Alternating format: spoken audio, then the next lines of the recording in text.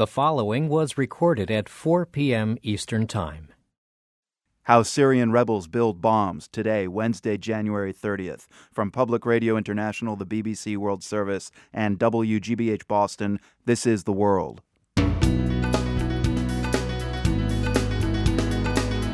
I'm Marco Werman. The crisis in Syria deepens with a reported Israeli airstrike inside Syrian territory.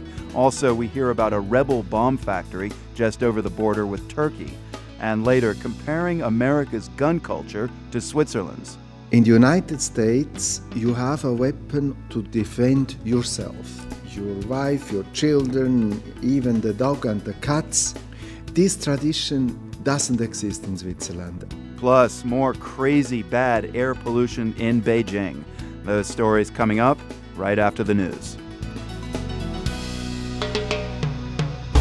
PRI's The World is supported by the Medtronic Foundation, helping patients take action for their health, preparing frontline healthcare workers who help them along the healthcare journey, and ensuring that more people around the world living with chronic disease get the proper care they need.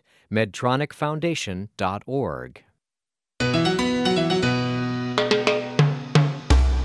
I'm Marco Werman. This is The World. One of the most feared scenarios in Syria's civil war is that dangerous Syrian weapons fall into the wrong hands. That's especially worrisome for neighboring Israel. And today there are reports that Israeli jets attacked a convoy that may have been carrying weapons from Syria to militants in Lebanon. The World's Matthew Bell is in Jerusalem following the story. Matthew, what are your sources saying about the supposed attack? Marco, nobody's saying anything on the record, but there are now several reports based on anonymous sources that are saying there was indeed an Israeli airstrike on a weapons convoy, as you mentioned, somewhere near the Syrian-Lebanese border. It's not exactly clear where it happened or precisely what the convoy might have been carrying.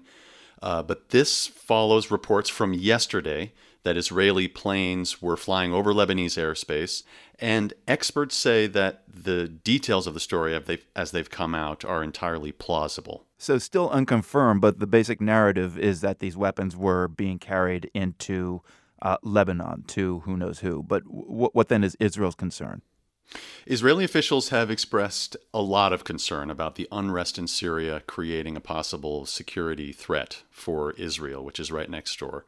They're especially concerned about the transfer of chemical weapons from Syria. Syria's chemical weapons arsenal is no joke. It's modern, it's sophisticated, it's very scary for Israelis. They're worried about those weapons being transferred to Hezbollah, the Shiite militant group that's based in southern Lebanon, and they might just want to do something about that. I mean, if Israel did strike this convoy, to some extent, that's not really surprising because hasn't Israel in recent days been warning about crossing certain red lines when it comes to Syria? They have explicitly, and they've mentioned the chemical weapons. That's probably the biggest red line. They say that they're worried about these weapons potentially falling into the hands of some of the Islamist radical groups that are also fighting in Syria to topple the government. So, yes, the details aren't so surprising, but if this did happen, it is significant.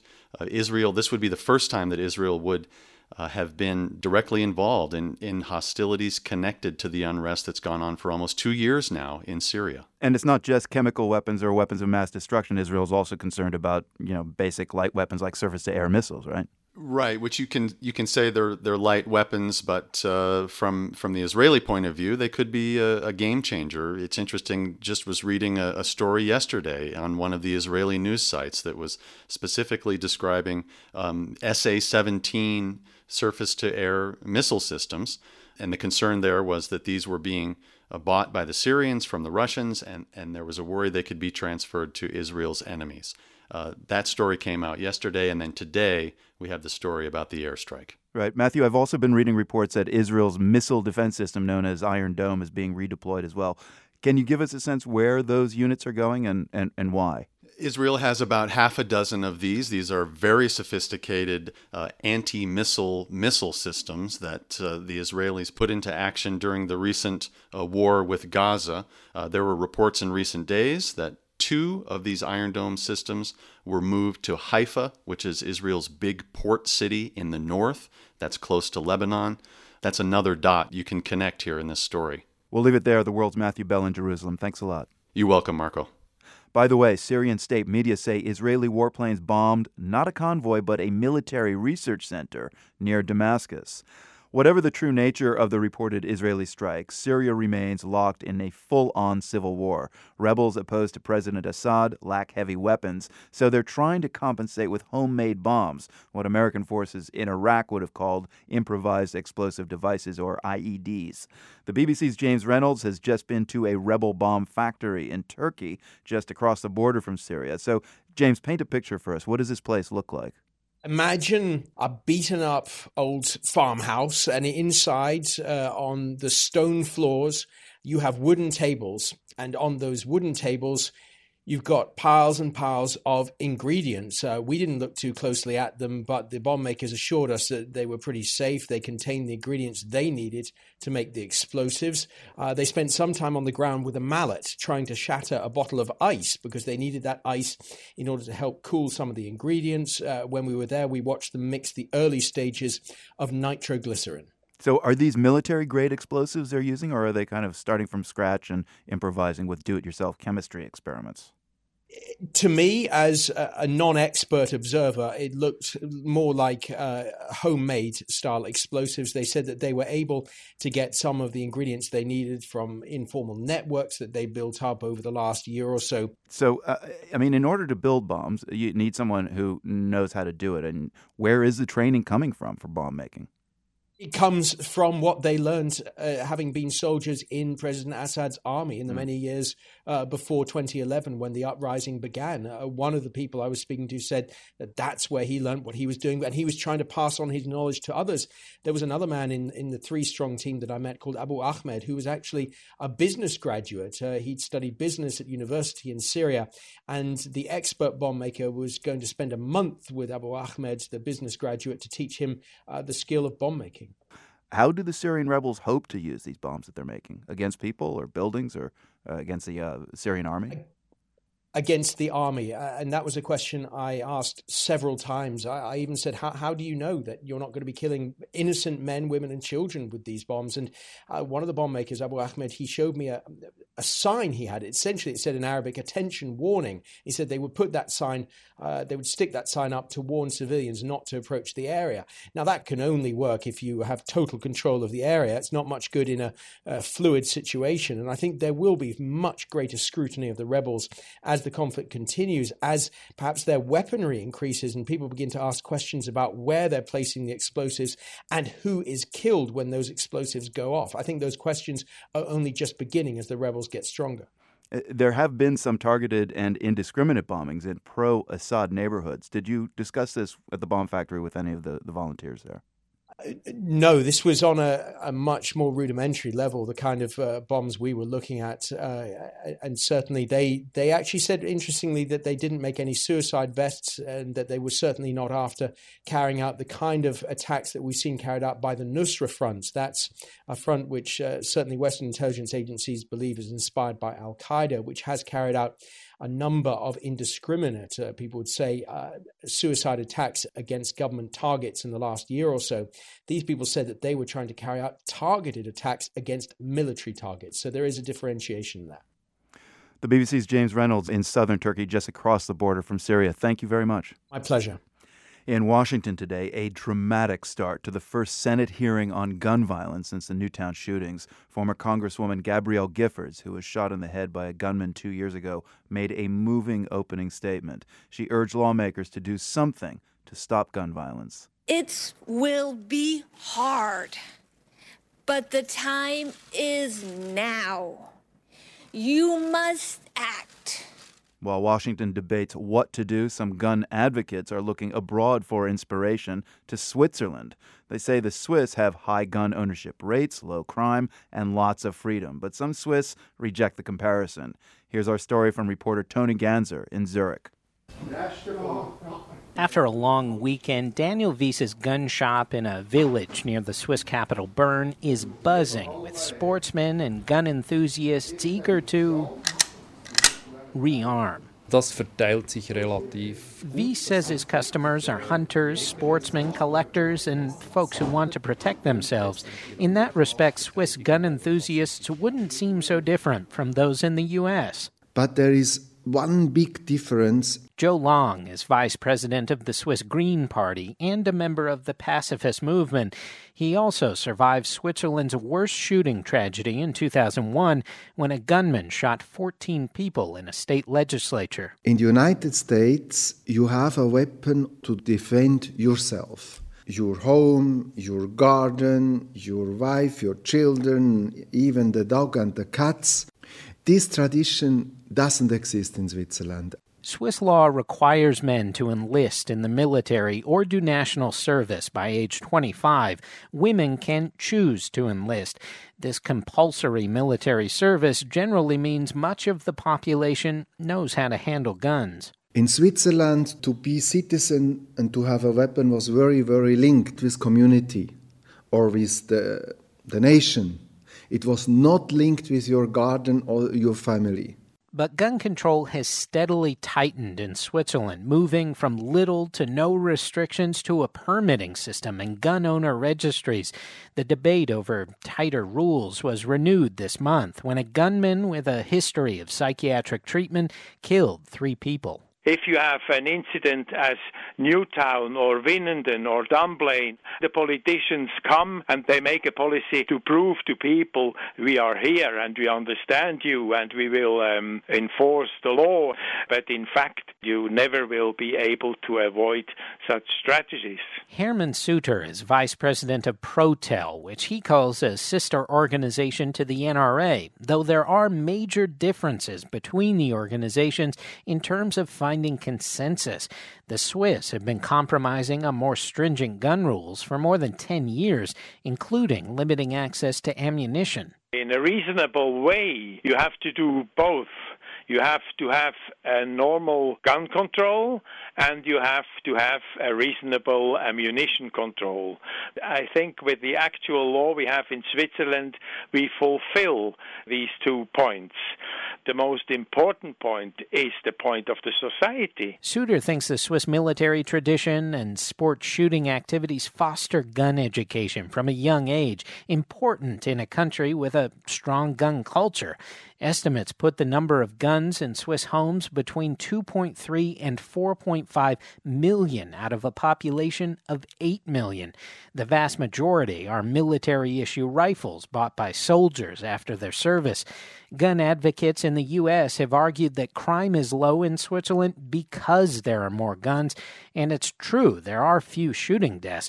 But Roger Schneeberger, Secretary General of the State Police and Justice Directors Conference, says it doesn't seem that guns are a deterrent to crime, as U.S. advocates claim. If you see the development of the number of burglaries in Switzerland, this is a very negative trend. We have more and more every year. And if burglars would think there is a weapon in every house, I shouldn't go to a Swiss house for a burglary, this wouldn't be the figures we have recently. Schneeberger says one of the biggest assets for Switzerland in preventing shootings, despite a gun tradition, is a well-integrated healthcare system. Ich habe den Eindruck, in Amerika sind sehr große soziale Gefälle. Es sind mehr Leute, die... Gunsmith Daniel Wies agrees that fewer people fall through the cracks in Swiss society compared to a place like the United States, and maybe that's why gun crime is still rare.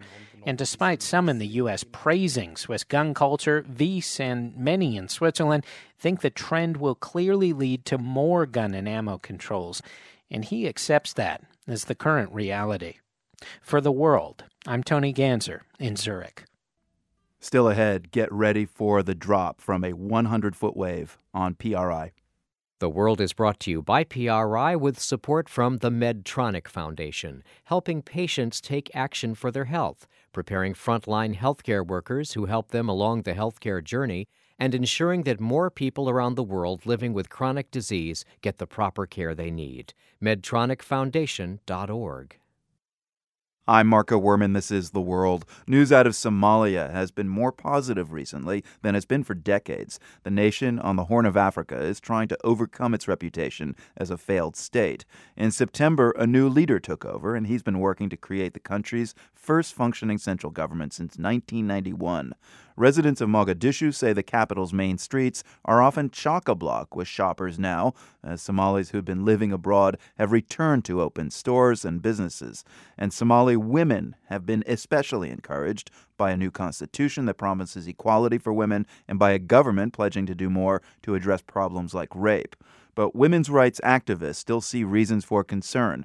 Lisa Shannon is the co-founder of Sisters Somalia, a sexual violence crisis center in Mogadishu that she created with Somali activist Fartun Abdisalan Adan.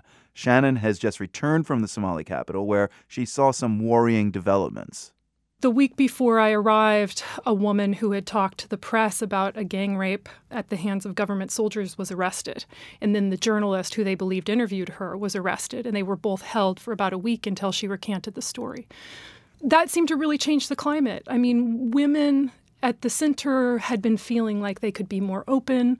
Obviously, everyone was really optimistic, and the tone just changed really quickly. I mean, even when I was there, we saw an awful lot of harassment of women's advocates who were believed to have helped the victim. So it's very mixed messages and kind of chilling. We're not sure what it means. Let's establish, though, that things are indeed changing outside of women's issues in Somalia. I mean, more Somalis are coming back. You were just telling me that there are now 4 flights a day to Mogadishu as opposed to 4 flights a week. And you actually made it into the center of Mogadishu on this trip that you just got back from. Yeah, a year and a half ago, I got about 4 blocks away from the African Union compound. This time I spent, several hours driving around the center of Mogadishu, got out of the car, walked onto the beach where kids were playing soccer. It's a city that's just piles of rubble. But at the same time, you can see that they're using some of the rubble to rebuild walls. There's new construction. So it's very hopeful right now. So in this transition, is the idea of a rape crisis or a sexual violence crisis center perceived as kind of a very Western notion to the citizens of Mogadishu? That's an interesting question. I certainly would have imagined it would be. But the ideas of women's rights seem to really be spreading. The women who come to the center themselves are actually going back out into their camps and serving as kind of word-of-mouth contacts or counselors for people who may have gone through some things like this. So you would not expect Mogadishu or Somalia to be a new hotbed of a women's movement, but that seems to be happening.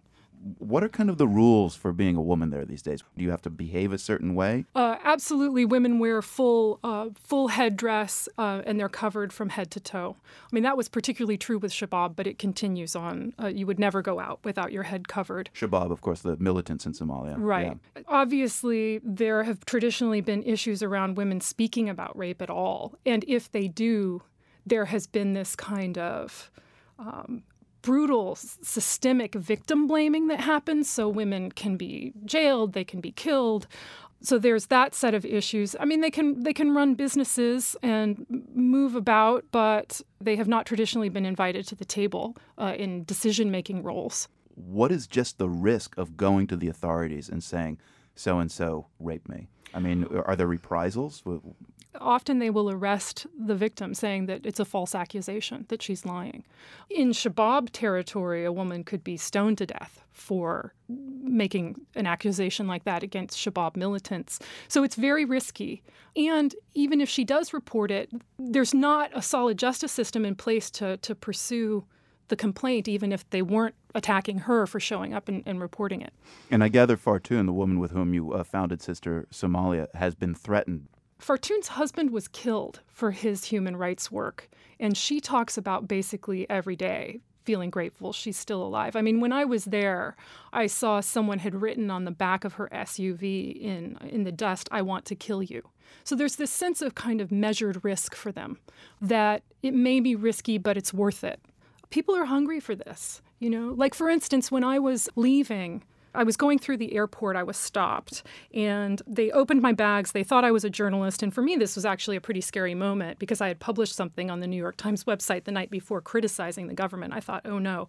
They opened my bags, and then they ask, "Are you a journalist?" And I say, "No, I mentioned Fartun, I mentioned the center." And the woman's eyes light up. She throws her fist in the air and says, "Women's rights!" Wow. And waves me right through. That's impressive. So that's a shift. That was Lisa Shannon, co-founder of Sisters Somalia, a sexual violence crisis center in Mogadishu. Shannon created the center with Somali activist Fartun Abdisalan Adan. We called Fartun to ask her about those threats on her life. The work we are doing, it, a lot of people, they might not happy with it. A lot of people, they don't want to talk about it, what happened to them, because all the stigma involved as the rape victims. Fartoon's daughter, Ilwad Elman, also works at the Sister Somalia Center in Mogadishu. She says Somalia's new government needs to begin investigating allegations of abuse, especially charges of rape perpetrated by soldiers and other authorities. We feel that the government needs to accept that this happens and respond to it instead of denying it. What we feel right now is a very dangerous turn, is a government that's more interested in protecting itself and its new image as opposed to its civilians. Some of the change happening in Somalia, though, could help Ilwad and Fartoon's cause. Take Fartoon's other daughter, 22-year-old Iman. She had also been working at the Rape Crisis Center, but then she made a bold move. She joined the Somali Armed Forces. Her decision hasn't been easy for Fartoon to cope with. I'm always worried about her, going with the soldiers and having a gun. It worries me a lot. I asked her many times, you shouldn't do this. And she always said, I like this and I can change. It feels like I'm changing something. Iman is one of just a handful of female soldiers in Somalia. She dresses in battle fatigues and full headscarf. Ilwad says she's proud of her younger sister. It's very uplifting for a lot of young girls that see her in that position. People are usually taken aback or they're shocked. Even the wearing the clothes. Yeah, I mean, most women in Somalia, they wear skirts or dresses, and she's in her uniform gear, wearing pants, and she demands respect. And Iman's decision to join the military could help the Rape Crisis Center. Sister Ilwad says she's seen some evidence of that already. Since she has been in her position, we have had better connections and better communications with the government, especially the army. And she takes it upon herself to really follow up with many of the cases that she hears that involve men in government uniforms and women being raped, and to see how she can actually investigate it. And it's not just her family saying that. Activist Lisa Shannon thinks Iman's decision to become a soldier has itself brought some change. You know, that move did shock a lot of people. I think she's one of 4 women who are in the Somali Armed Forces, and she got a lot of looks and a lot of pushback until she actually ended up on the front lines, behaving in a way that was quite brave and won a lot of respect. And in fact, even in the armed forces, she said there was a situation where a woman was reporting a rape, and she came across, a lot of men kind of grilling this girl about it, and she suggested, hey, why don't we just get a written statement and take it from there? So her presence there is sort of shifting things as well. That was author and activist Lisa Shannon, who recently returned from Mogadishu. We also heard from Ilwad Elman and her mother Fartoon Abdisalan Adan, who both work at a sexual violence crisis center in the Somali capital. We have photos of the women, including one of Iman Elman in full combat gear and headscarf at theworld.org. This is PRI.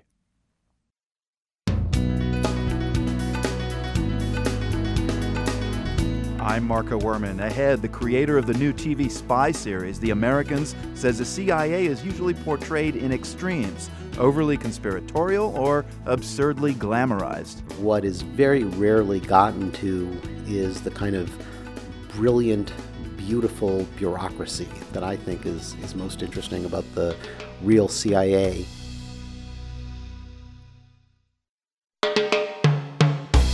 PRI's The World is supported by the Medtronic Foundation, helping patients take action for their health, preparing frontline healthcare workers who help them along the healthcare journey, and ensuring that more people around the world living with chronic disease get the proper care they need. MedtronicFoundation.org. I'm Marco Werman, and this is The World, a co-production of the BBC World Service, PRI, and WGBH in Boston. Remember a week or so ago when the air in Beijing was so polluted that it was ranked as crazy bad? Well, it's happening again for the 4th time in recent weeks. It's gotten so bad that a real estate tycoon has launched an online campaign for a Chinese Clean Air Act. The world's Mary Kay Magstad is in Beijing, staying indoors. Are people in China talking about a turning point here, Mary Kay? Well, a lot of people think, how much more of this can we take? It hasn't just been 4 times in the last 3 weeks. It's been almost the last 3 weeks. I mean, by international standards, air quality index of 300 or above is hazardous. There have been days where I've looked at the index and it's been 300, down from 700 or down from 500. And I thought, oh, it's not such a bad day. And yes, a lot of people here are talking about it.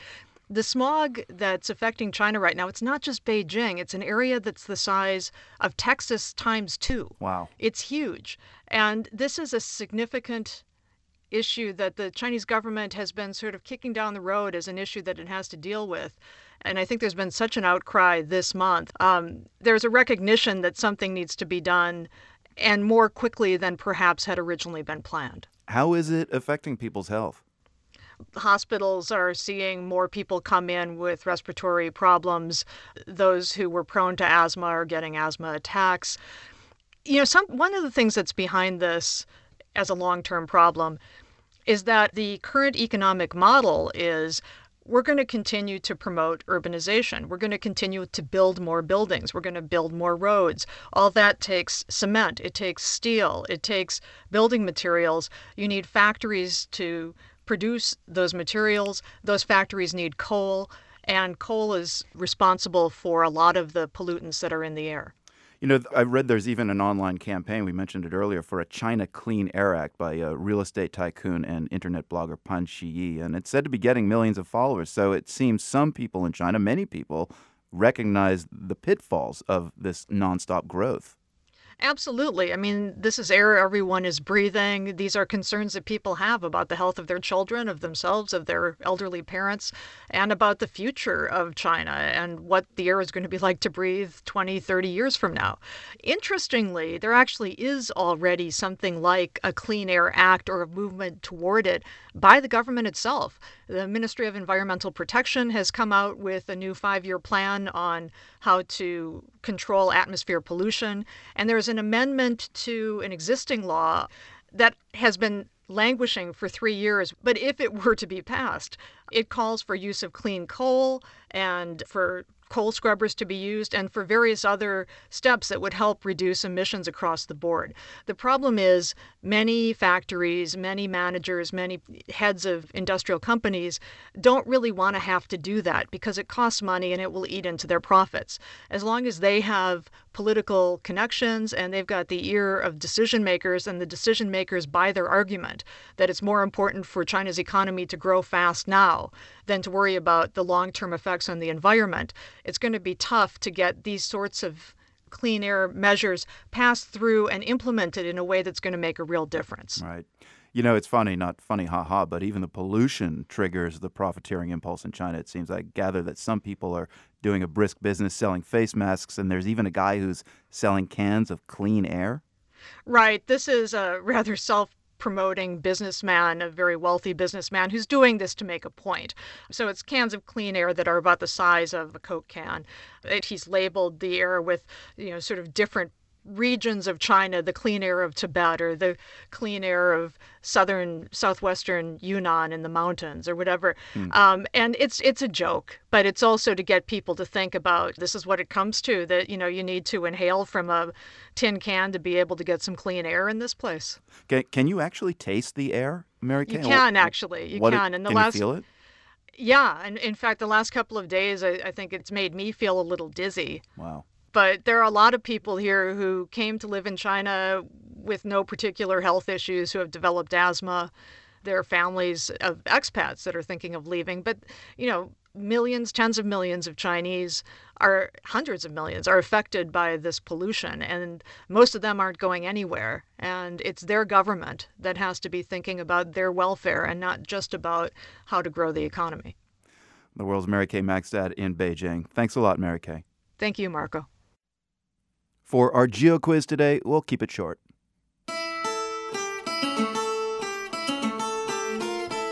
You've probably all seen the photo of that American surfer riding a monster wave earlier this week.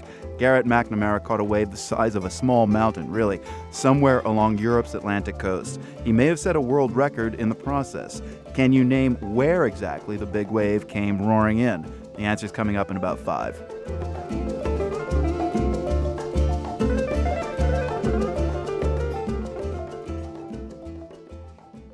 Here's an odd fact. Cocaine is produced in South America, yet according to the UN, it's now the leading export of the West African nation of Guinea-Bissau.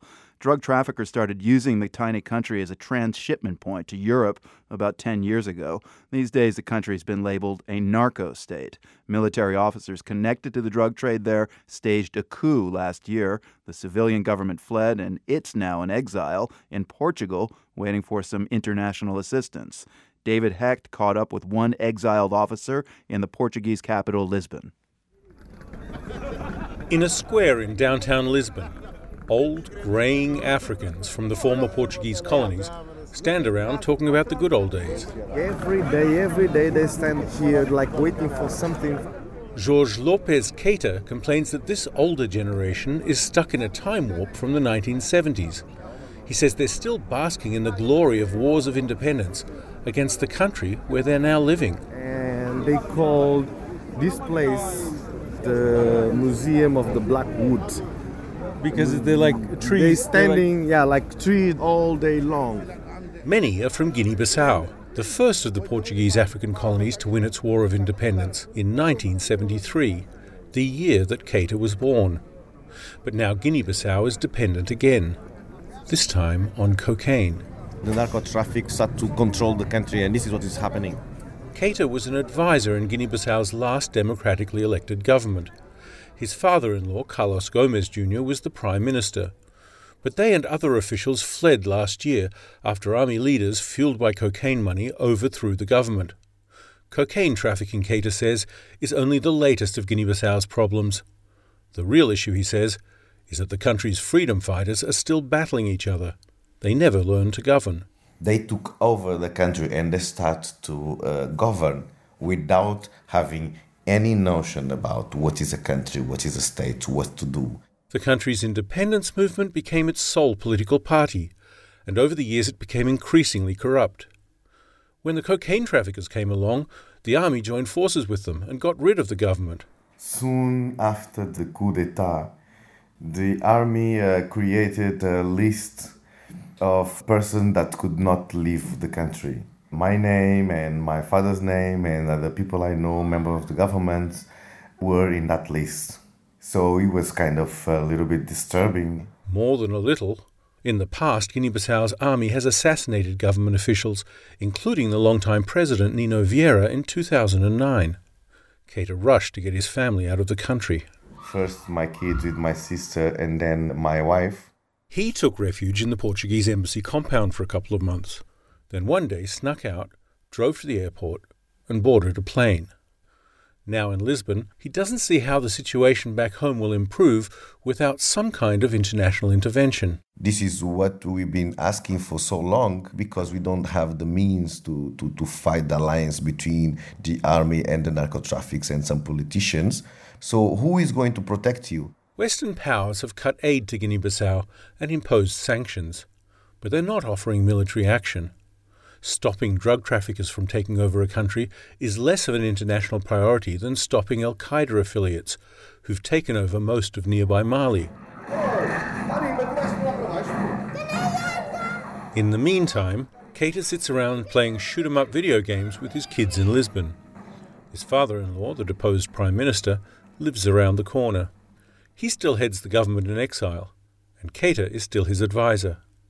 But nowadays, Keita spends more time networking with Guinea-Bissauians who, like him, were babies when their fathers were fighting Portugal in the 1970s. They write letters to the UN and EU and the African Union. But mostly they hang out at a popular nightclub on Lisbon's waterfront, and they wait. In this moment, I don't see future. The democracy not functioning. What can we do? What can we do? For The World, I'm David Hecht, Lisbon. Let's head north from Lisbon now, up the Atlantic coast of Portugal. That's where American Garrett McNamara rode a massive wave earlier this week. The daredevil surfer caught a 100-foot monster just off the coast of Nazaré in Portugal, and Nazaré is the answer to our GeoQuiz. Rui Enes has surfed waves around the world in Indonesia, Australia, Brazil, Chile, to name a few places. He also runs a surfers camp near Oporto, Portugal, and he says he's very familiar with the waves at Nazaré.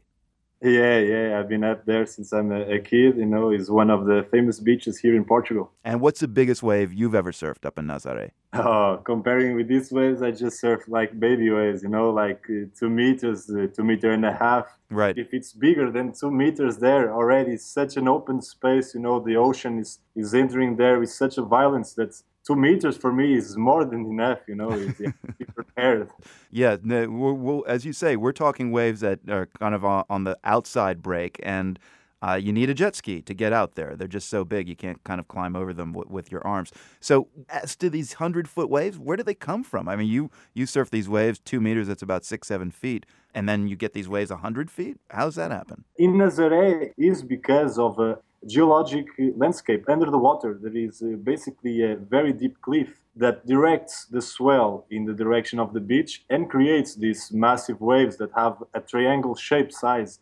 And it's basically connection with swell, wind, a little bit of the conditions make the day, So I want to know a bit more about this structure of the ocean floor. This is very funny because as Portugal being a country that is basically always turned to the ocean, this is something that we learn in school since young age. Basically, we call it Canhão de Nazaré. That is a shape of a canyon. A canyon.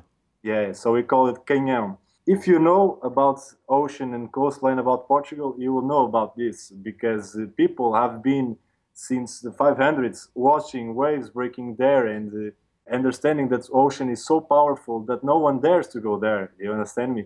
Just nowadays, with this new generation of surfing and the new technology that is being applied to surfers and the way they can reach areas that before were unimaginable. If people have seen it, I'm sure they have, the photo of Garrett McNamara dropping down this 100-foot wave, and in the foreground, you see this fortress there in Nazaré. How close is that giant wave to the coast? Because I guess the telephoto lens is kind of cheating it a little bit. Exactly. This photo, by coincidence, is also taken by a photographer that is called Tomané, that is from here, from the north, and he made a very good work because he made this perspective that you are talking about, that you see the castle, it's called City de Nazaré, and then you see the wave. But in reality, there is a very, very humongous cliff all the way down to the beach, and the wave is in certain distance from that cliff. So it's quite a big gap. So no risk of that wave crashing into the fort? No, not that risk because it's been beaten by the ocean for ages. So it's like a funnel. It's all that energy getting kind of pushed the closer you get to the shore, huh? Yeah, exactly. And I can tell you, it's basically a connection of power all in one spot. So it's very powerful. That's why they use the jet ski, because they wouldn't be able to pedal for a monster like this. They only jet skis, only with the system of a team coordinating everything, they are able to do this. Because it's risking their lives, huh? Yeah. Give us a sense of if you fall off your board, how many tons of water is then going to collapse on you? You can die. So it's a bit of a betting deal. It can be everything all right. They use vests. They are always on the lookout. But can something happen and you're never going to see the guy again, It's a big risk, I believe. Yeah, it's scary just to see them on the top of the wave and say, all right, there they go. It's no turning back now. No way. It's go or die. I mean, can you imagine, though, what it's like to be on top of a 100-foot wave? I would be imagining that it would be something like going down the hill on a big mountain, but instead of the mountain being stopped, no, it's moving, it's generating speed, it's creating life, it's moving. So it will be something that is only for few, and few people have the privilege to feel this. Yeah, I'll say. Rui Enes runs the Surfers Camp in Portugal near Oporto, if you're ever in that neck of the woods. And if you haven't seen that insane wave, we've got it posted at theworld.org. Rui, great to meet you. Thanks. Thank you, Thank you very much. Have a good day. And this is PRI.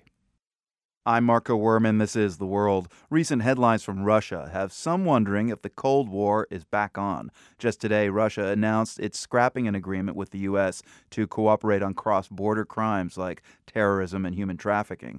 That's just the latest sign of a growing chill in relations between Moscow and Washington. Perfect timing, then, for The Americans, a new TV series premiering tonight on the FX channel. The year is 1981. The Cold War is definitely still on. And in the house next door, the one with the white picket fence, live the Jennings, a suburban family with typical suburban concerns. Car won't start. You have to take the bus to the metro. Oh, Dad. Yeah. Mary got 2 goals and assists last night. Except Dad, Philip Jennings, and his wife Elizabeth are Russian spies. Sound familiar? The plot is reminiscent of those Russian sleeper spies, the ones whose cover was blown in 2010 after years of living seemingly boring lives in places like suburban New Jersey. Writer and former CIA agent Joe Weisberg is co-creator of the series. He says he was, in fact, inspired by that real-life spy drama. In the middle of that scandal, I got a call from the heads of DreamWorks Television asking me if I'd like to develop a show based on what was going on. And I said, sure. And then I wandered the street for a couple weeks thinking, how do you make that into a television show? It's got a real big problem, which is we're not enemies with the Russians anymore, so there aren't really any stakes. Who cares? And after about 2 weeks, I thought, oh, it's easy. You just put it back in the Cold War. There is also the story of Julius and Ethel Rosenberg, electrocuted for conspiracy to commit espionage. But that predates the Jennings by several decades. And, that story showed the cruel depths of the Cold War. Do you think the Americans, your drama, is going to kind of underscore just how insidious the whole spying business was? Or is this more kind of The Sopranos as a spy game? We think of it on different days, different ways. We think about the Rosenbergs and what a strange, tragic story that was, and how the couple was so ideologically committed and they were willing to die. And the fact that the espionage has, just presents that kind of drama, that people with that kind of commitment will do anything for the cause. You're not just a writer, you're also a former CIA agent. Were you undercover, and how much of this is based on your own experiences? I was undercover at the CIA for about 4 years. I was primarily in training the whole time I was there. In particular, what influenced this story was having a look at the people I worked with and what it was like to live undercover with a family, including often kids who don't know what you're doing. Because if you tell a 7-year-old mom or dad works at the CIA, they go to school and tell their friends and your cover is blown. Right. So thinking about how that affected families made me want to tell a story about a family in that situation. I'd be curious to know, Joe, how you feel the CIA is portrayed generally in entertainment. What you see all the time is this kind of vast conspiratorial mindset on the one hand, or this absurd glamorization on the other hand. And what is very rarely gotten to is the kind of brilliant, beautiful bureaucracy that I think is most interesting about the real CIA. It's something that I'm always looking for the TV show or the movie that will capture that. So maybe you can just kind of lay out for us, if you're a CIA agent, what are the rules once you become a screenwriter that you still have to kind of submit stuff to the CIA for approval? When you leave the agency, one of the things they do is bring you into a room and you sit across the desk from a CIA employee, and he takes out an envelope, and out of the envelope comes the very secrecy agreement you signed when you joined. And it turns out, although I had forgotten this, that under the line where you signed your name when you joined, there's another line. And that line is for you to sign again when you leave, just to remind you that you are committed to this secrecy agreement for the rest of your life. Committed twice. Right. What do you think Russian audiences will make of this show? I can't tell you how much time I've spent thinking about that. It has not yet sold to Russia, so we don't know for sure if it will air there or not. There are a lot of different audiences there. I wonder what the sort of liberals there will think. I wonder what the general population will think. And of course, Putin, who was in the KGB and in the Foreign Intelligence Service of the KGB, what will he think? It's a show that I think is very kind of fair-minded towards the KGB, but I don't know that Putin would necessarily see it that way. And of course, the liberals there, do they want to see a show that is fair-minded towards the KGB? It could be very upsetting to them. I think it could be used politically in a lot of different ways. It's very hard to predict. Joe, I gather you've got another spy drama in the works. Do you miss the clandestine life of an agent? I have to say that I do not. I find writing about it very suitable. Right. Vicarious is good enough. Yeah, much better. Joe Weisberg, writer and former CIA agent, co-creator of the new series that premieres tonight on FX, The Americans. Thanks so much, Joe. Thank you very much, Marco. Finally today, imagine you're a famous singer. Then you marry a president and your career is interrupted for reasons of protocol. Well, that's what happened to Italian-born singer Carla Bruni. She's married to Nicolas Sarkozy, who stepped down last year as president of France. Now Bruni's back in business, music-wise, and she's getting ready to release a new CD. The world's Jerry Haddon has a story. For Carla Bruni, being First Lady wasn't a whole lot of fun.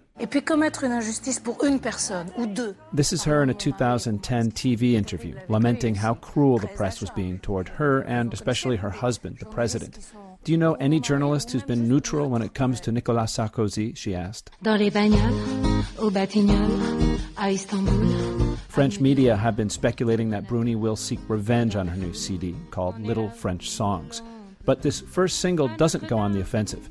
It's a nostalgic look back to the 1970s. It's called Keith and Anita, as in Rolling Stones guitarist Keith Richards and his former girlfriend, the model Anita Pallenberg. The two became legendary symbols in the post-hippie sex, drugs, and rock and roll era.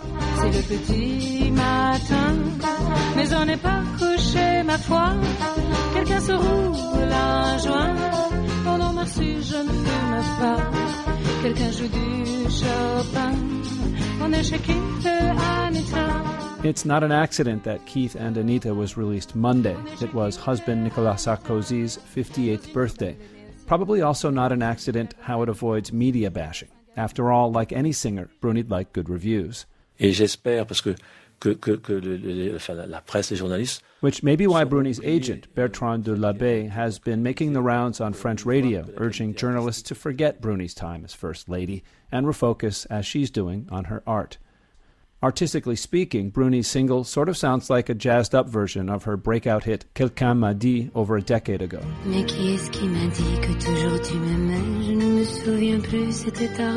So if you like the old stuff, the new should please. The new CD is out April 1st. On it, Bruni pays tribute to some of the masters of French chanson, and there's at least one love song to her hubby, who she calls Raymond. My Raymond might wear a tie, she sings, but underneath, he's a pirate. A pirate she's out to defend, with some choice words for the media. French news outlets report this same song attacks them for making her life as First Lady miserable.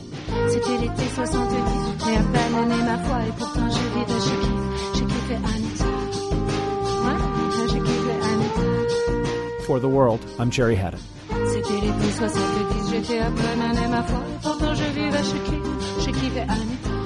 The former First Lady of France gets the last word today. We have one of Carla Bruni's music videos at theworld.org. From the Nan and Bill Harris studios at WGBH, I'm Marco Werman. We're back tomorrow.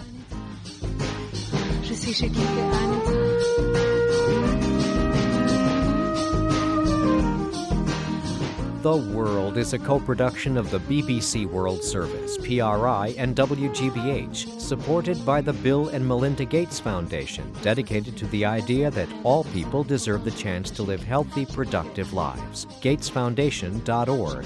The Rita Allen Foundation, investing in transformative ideas in their earliest stages to leverage their growth and promote breakthrough solutions to significant problems. Online at ritaallen.org.